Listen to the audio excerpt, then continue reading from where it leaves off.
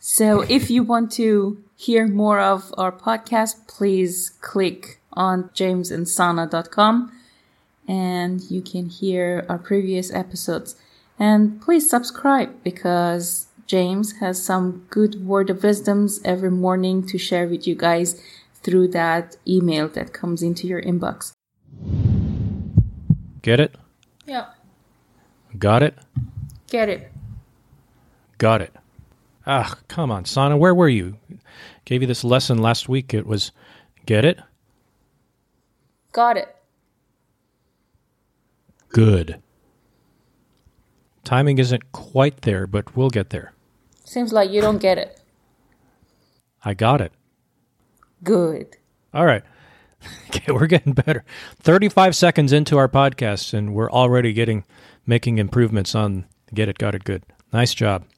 Way to go, Sana. Cue the applause track. Well, get us up to speed, Sana. What is going on in your world this past week since we spoke last? Hectic. Loads of work. Sana was like given this impossible task by her employer. They just basically gave her, it was essentially like, you're going to teach 6 classes this semester, and you have to create the curriculum for all 6. Basically, something like that, something along those lines? It's 5 modules, and 2 of which are totally new. There are no materials, and the module descriptor is just, there's no information in it. There is no publisher material for all the alternative books that we are choosing with help of Learning Resource Center. And then, I have to make it all from scratch. So it sounds to me like you're just kind of not really going ad hoc, but you're just kind of winging it. No, it's just because there's so many other things beside these 2 modules, and sometimes you want to focus. And I'm a human being. Sometimes I can't sit and look at the computer. It's just, your body, mind, soul, they are not in sync. Plus, as much as possible, we get Sana involved in the business and talking with clients. Sana, I'm kind of interested in knowing some insights that you've taken since you've been kind of listening in on some of the conversations that I've had with new clients. You're kind of learning a new business. There's, of course, some similarities between what you teach at BUV, tourism, marketing, sales, etc. There's some similarities, but I'm interested in what are a few of the insights that you've gained just listening in on calls with our new clients. The technical aspect of the whole production, it's really unique. And I believe many people who are fan of podcasts, they don't really know how the process is. And they might think, oh, you just can hold a microphone, or you can hold a recorder on your phone and just record, and that's it, done. But they don't know all the pieces and bits of production of a true, pleasing, pleasurable podcast. Well, what are some of the things that you've picked up? What are some of those bits and pieces that you've picked up that go into making a successful podcast? It's not only production of that product as a podcast that have to be there. There's other services like ancillary and auxiliary services. And I think a part of that is how you're going to brand yourself. How are you going to reach out to your audience? Whether you want to work with a niche market or you want to be generalizing your whole market, and who is going to accept what you're sharing, and what will be the cognitive dissonance behind it. Some may perceive it differently, and some may perceive it as the narration goes by or what the author is trying to pursue. In fact, it's quite a risky business, and it requires a producer who is an entrepreneur and has all the qualities of an entrepreneur, active entrepreneur, who's a risk taker, who is passionate, who doesn't do this for greed, but building a greed, not for himself or herself, but also the audience, that community he or she is trying to touch upon and touch their life and soul. So yeah, it's a stressful job. And you have to really have passion to do it. All right. I think I'm going to give you, let's say, a C- on your comprehension of the subject Honey, matter. you're so stingy. It's stingy, but I'm not unfair. You are stingy and unfair. That's how all Americans are? This is a good topic, stereotyping. That's how all Americans are. You've picked up about 77% of the stuff we talked. It's not bad. I don't want you to think like you're failing. 77% is pretty good, but you still haven't got everything. But that's okay because you can't get everything in just a few phone calls. There is a craft and there's an art to podcasting. A lot of folks have looked us up on the web, and there's a lot of new shows that are going to be in the works, and they're launching this month of October. It's really exciting, and I'm just feel so fortunate that these people who are really extremely high quality people, and they just want to make an impact in the world, and they're using a podcast as a means of sharing their message, their core mission with the world, and they're using us to give them the guidance and the instruction, the occasional kick in the pants that they need to get going and get started. And it's just what a privilege to be a part of these people launching their podcast, getting their message out to the world. And eventually, the plan is to feature our clients on this podcast. Sana and I will interview them and put them on the hot seat and give them a chance to share what they're about, and also give them a little bit of practice being interviewed and maybe interviewing us, and give them a little practice with their interviewing chops. So that's something that you'll probably be in the next probably couple of months. But it's such a privilege to be a part of really high quality people who are really doing a lot of good in this world. And they're just using a podcast to make the world aware of the good that they're doing. We're the fortunate beneficiaries of being a part of that. And sometimes, Sana, there's just times where I'm just listening to an interview that I'm editing, and I'm like, wow, I'm like a fly on the wall to this amazing conversation, which I would be happy to listen to for free, but I'm getting paid to do it. And it's just that point where work doesn't feel like work. And you just have to sometimes tell yourself to quit working and just watch a show or something. Otherwise you get burned out, and you're aware of that. But when work doesn't feel like work, it's a good thing. The look on your face suggests that your work feels like work. Not really. I love what I do. Uh-huh. And I like to work with young people, so I'm a self-motivated person. And motivation comes when I see the big smile on the faces of those kids when they tell me, yes, I got it. And then they score high, they are successful, they win. That's my motivation and my reward. Well, now that you've fulfilled your contractual obligation to your employer, tell us how you really feel.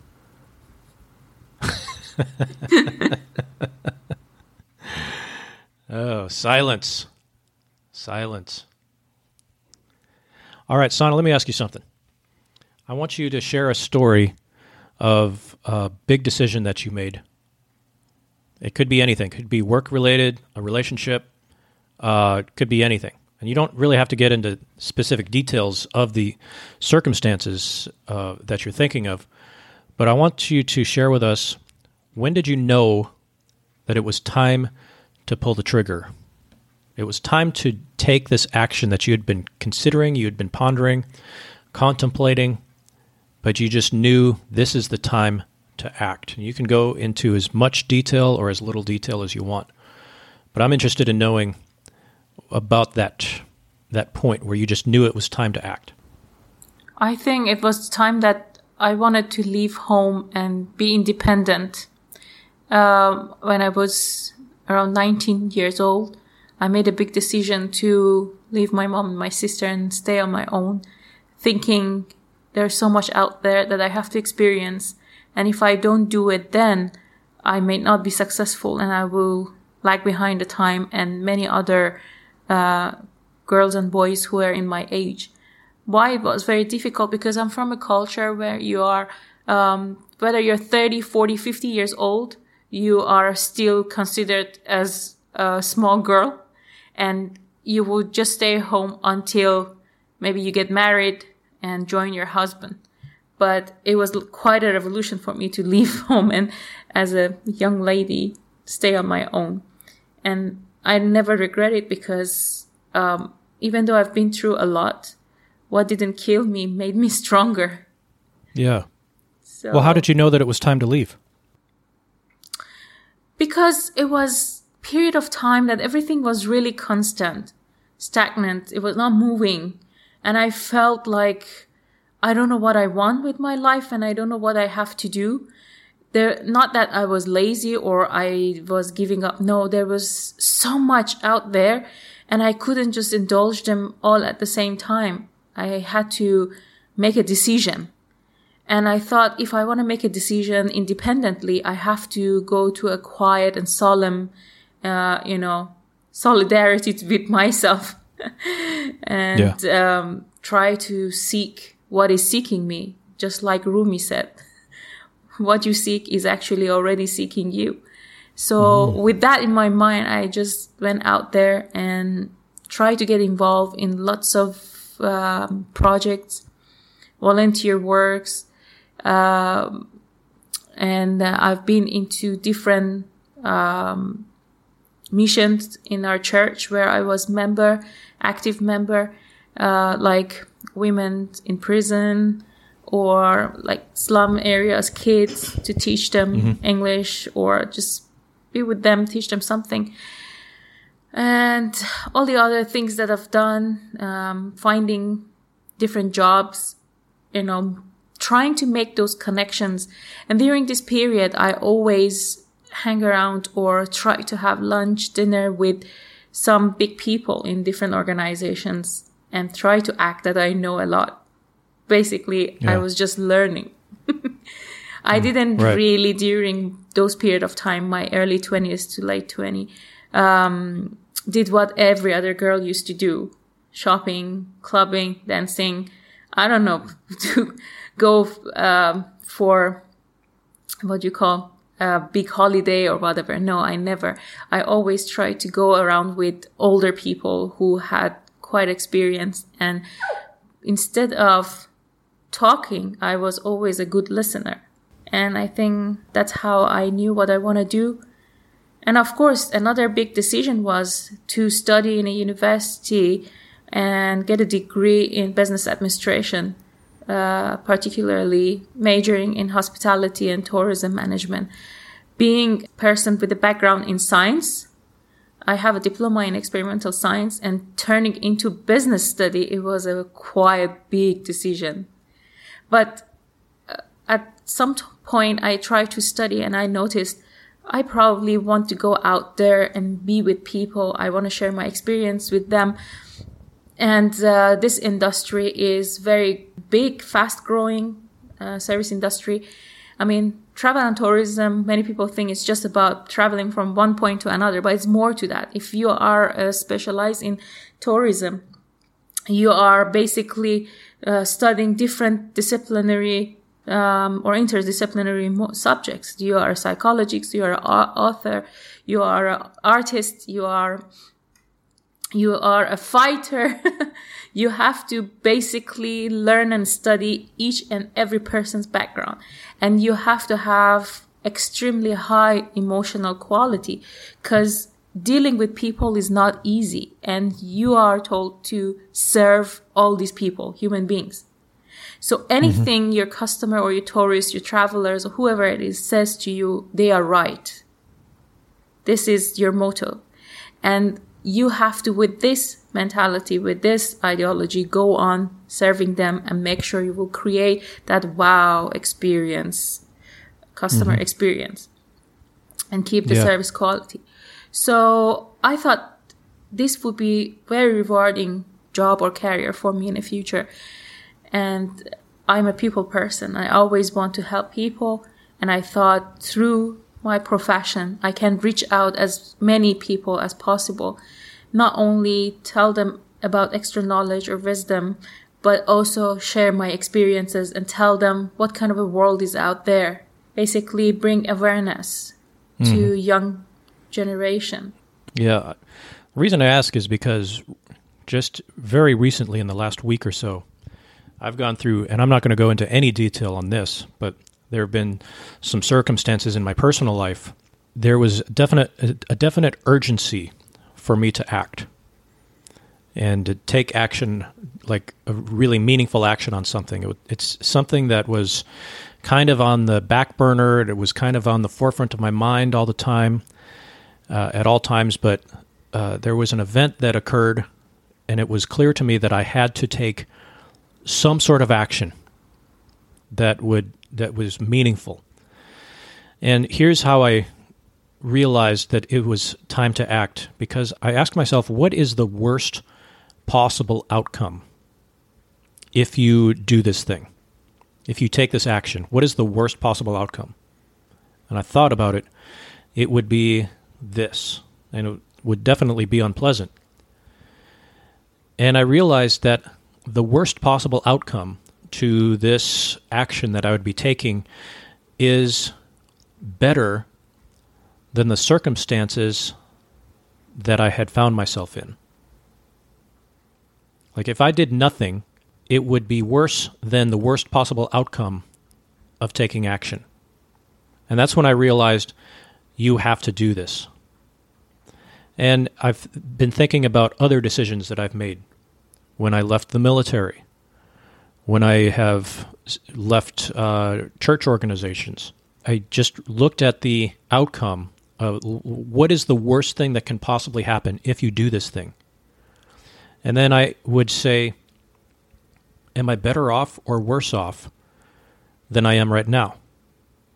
And the answer has always been the worst possible thing is better than what I have right now. Sana, you have your hand up. Do you want to say something? Do you have a question for the class? I have a strategy.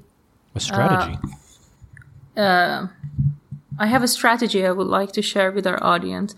When I want to make a decision, I draw a scale on my paper, a real scale, and on one side I will write all the positive attribute and the other side all the negative attribute of or consequence of what I have to do. And each of them weighs higher, so I will take action accordingly. I even put you on a scale before I marry you. Really? Yeah. Oh, that's right. I was talking with someone who had listened to our podcast a few weeks ago, and they said, so when is Sana going to evaluate you? Or wait, no, you evaluated me, and then I'm supposed to evaluate you. We were supposed to do it 2 weeks ago, but honey, you forgot. If that's why you have me in your life, to remind you. But I never forget anything. You forgot. Admit. Okay. All right. Before we leave, before we sign off, I have to evaluate your capabilities of the 6 factors that make up the know, like, and trust factor. Or the 6 variables that make up the know, like, and trust factor. Do you remember the 6 variables? Today? Yeah, we're going to do it before we sign off. Okay. Do you remember the 6? No. Ah. Okay, your grade is sliding down and down and down, and that's on the curve. They are expert authority, likability, social proof, commitment, consistency, scarcity, and there's one more. What is the last one? Social proof. You cannot forget, honey. Commitment. You should know. All right, let me start over. There is expert authority, there's likability, there's commitment and consistency, there is... What's that 4th one? Honey, can you go get your notes? Don't say this on the podcast. You should know all 6. No, it's okay. It's okay to show my weakness to our audience. It's what builds up trust. Please don't put this in there. That I am telling you, bring your note. It builds up vulnerability. When I make myself vulnerable and imperfect, it makes me likable and approachable and trustworthy.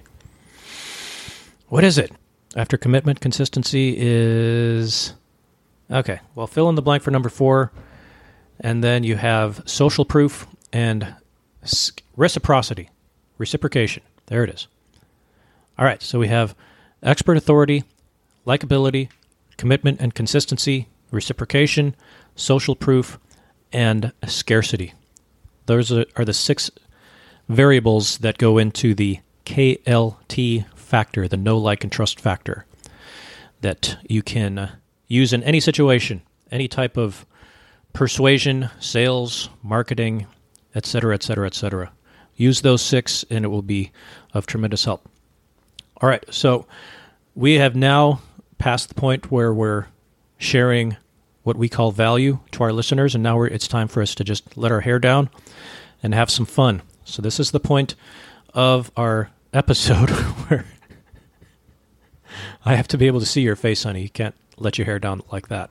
You said we should let our hair down. Yeah, it doesn't mean over your face so that you look scary. All right, ladies and gentlemen, this is the part of the show where I am now going to evaluate Sana on her performance of the 6 variables that make up the KLT factor, the know, like, and trust factor. And so I'm going to hand it over to Sana, who is going to ask me, and I will give my response. How would you evaluate my expert authority? On being a wife? Well, yes, your wife and a life partner. I think, based on the fact that we've been married for less than a year, I would give you a very high score, probably a 9 or a 10. No one would expect you to know everything about being a wife after being married for less than a year, but there's a hot meal waiting for me every day when I walk in the door. It's good enough for me. It's okay. You can laugh, honey. That was meant to be funny. It's okay. I was trying to get you to laugh. Okay, so seriously. No, I am serious. I said it in a humorous way, but very high marks. You know your role. You understand this concept of being submissive. You have a submissive spirit. You make me feel like I am a man. You regard me as the leader of the family, and men need that from their women. They need that reinforcement. Even when they screw up, they need that respect from their women and say, okay, dude, you screwed up. I get it. I've still got your back. You make me feel like a man in this relationship, and that's what men want, is they just want to feel like a man. So I'm giving you an 11. So before you were a woman and now I made you man? Something like that. It's not that far from the truth, honestly. So it was like you were the little James Newcomb running butt naked in streets of Minnesota, Anoka specifically, and I caught you and I spanked you on your butt and I said, "Be the man."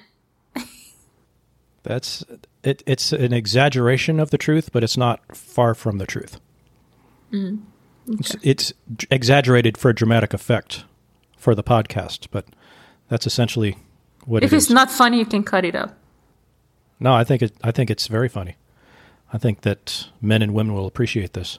So, Mr. Newcomb, how about likability? It's like a 1. You always got this scowl on your face, always critical, never laugh, and I'm tired of it. Okay.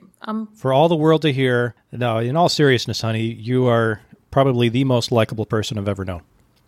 Wow.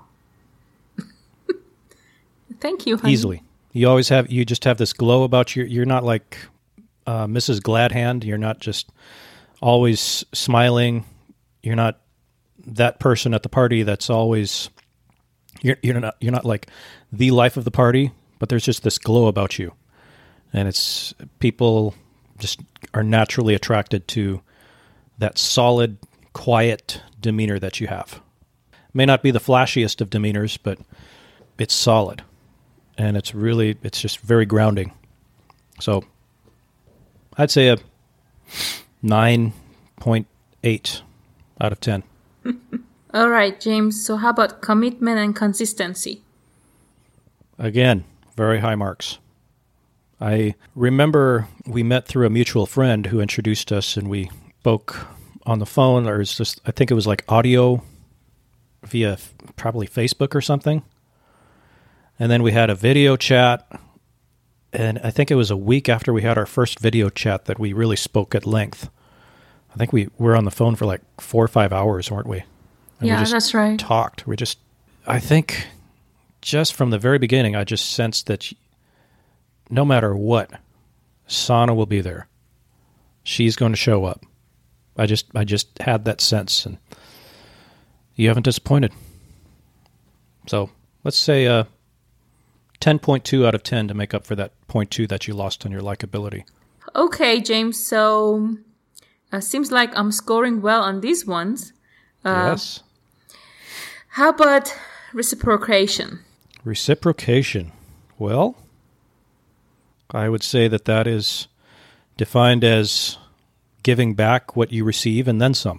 That's how I define reciprocation. So, again, I'd have to give you 10, 9 out of 10, 11 out of 10, somewhere around there. Just average it out to 10. Any explanation why you're giving me that high mark? I just feel like everything that I put into the relationship, you equal it, and then you match it and you top it. I feel like I can't outgive this relationship. You'll always be there to receive what I give and then give back even more in return. How about social proof? Well, our marriage counselor thinks we're screwed up, but aside from that, it's great.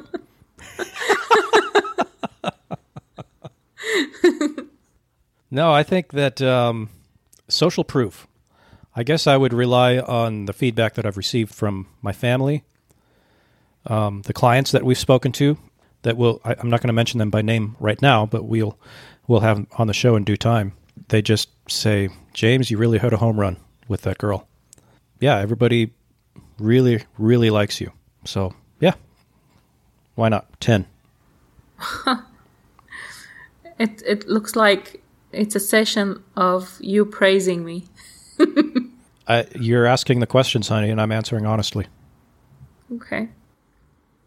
And last but not least, scarcity. There is only one Shafia Dori, a.k.a. sweetness. And that's all the world can handle. So, again, I'll give you a 10.